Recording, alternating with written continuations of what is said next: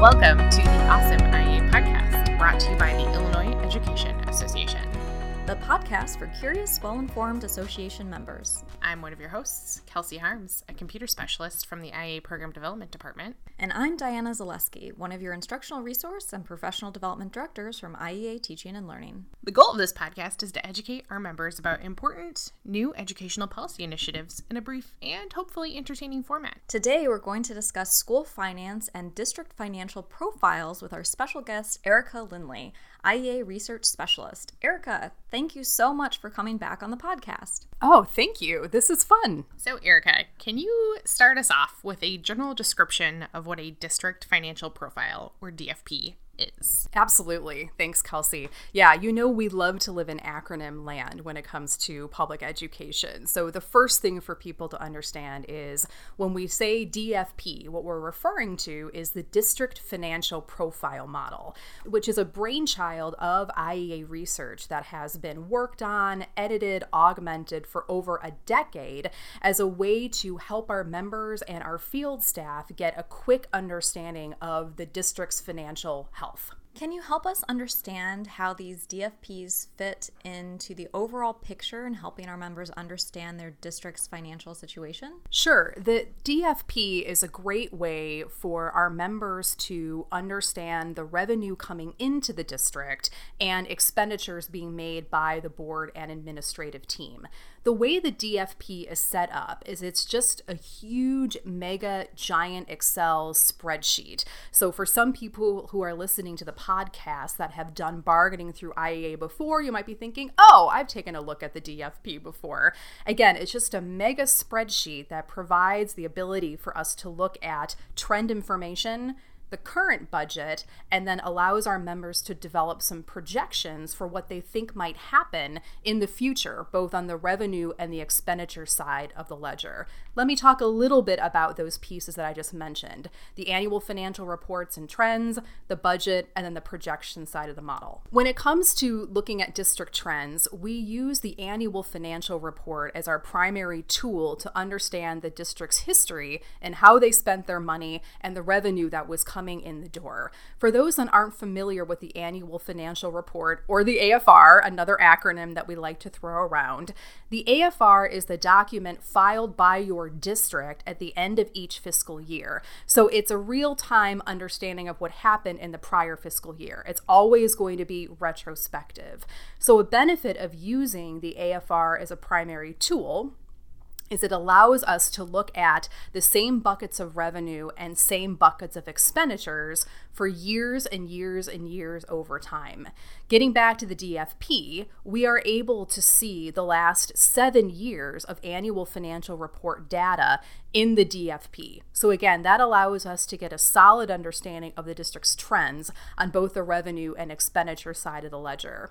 When we use this to help districts understand their situation, their financial situation, we compare that trend information then to the district's budget that's filed for the current year. So we're able to see what the district expected to receive in revenue from their primary sources, local sources, state sources, federal sources of revenue, and also able to see how they plan to spend their money for the year. And the way that we break out expenditures is we take a look at how the district plans to spend money related to salaries, related to benefits, and then all other spending we lump together in a mega category. All right, so to get to your question, Diana, specifically about how can this be a tool for members, we see, especially when it comes to a local preparing to bargain, that this can be a great way. Reviewing the DFP can be a great way to understand what's happened in the district in the past, what the district plans to happen this year,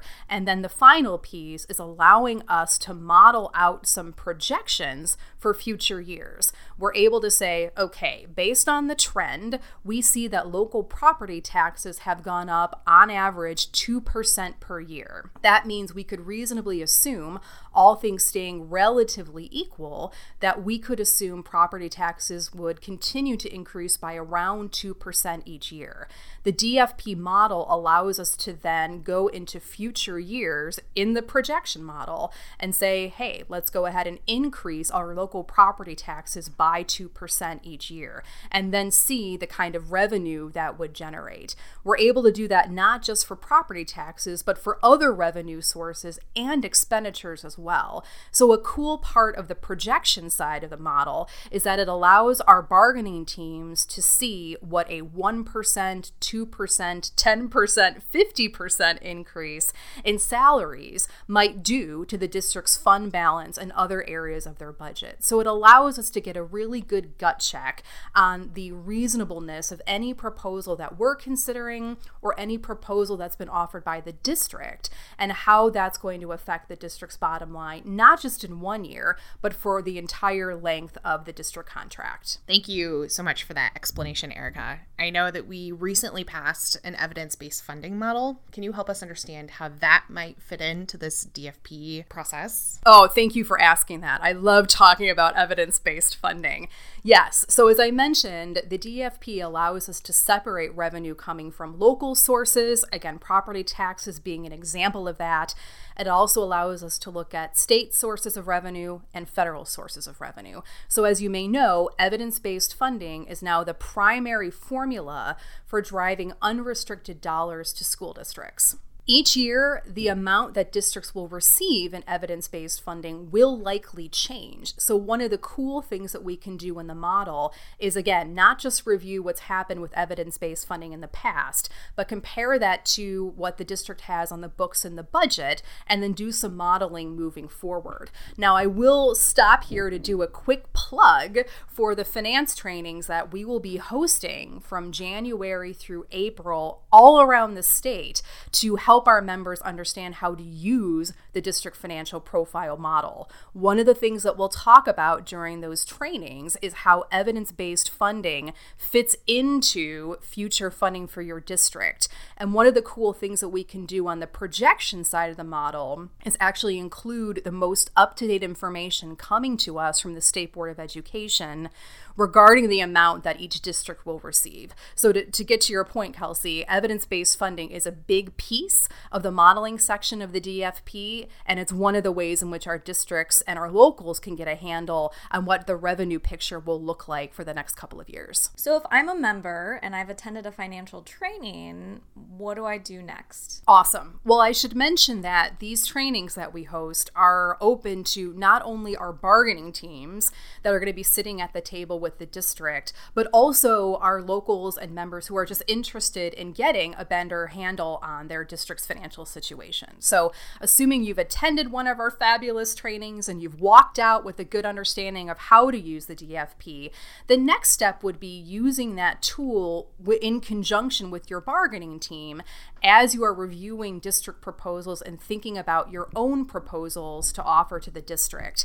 I would say once I'm done with our field office trainings in April, I spend a good part of my time in May going back and forth with our locals as they're considering different proposals and using the DFP as one of our primary tools to look and see how different projections coming from our school districts can impact whatever proposal we put on the table. Something that our locals don't always realize is that we are able to ask our school districts for their projections, specifically around local property taxes, which for most districts in the state is the primary funding source for supporting programs and students. So we will talk during the trainings about how to ask some of those questions of the district.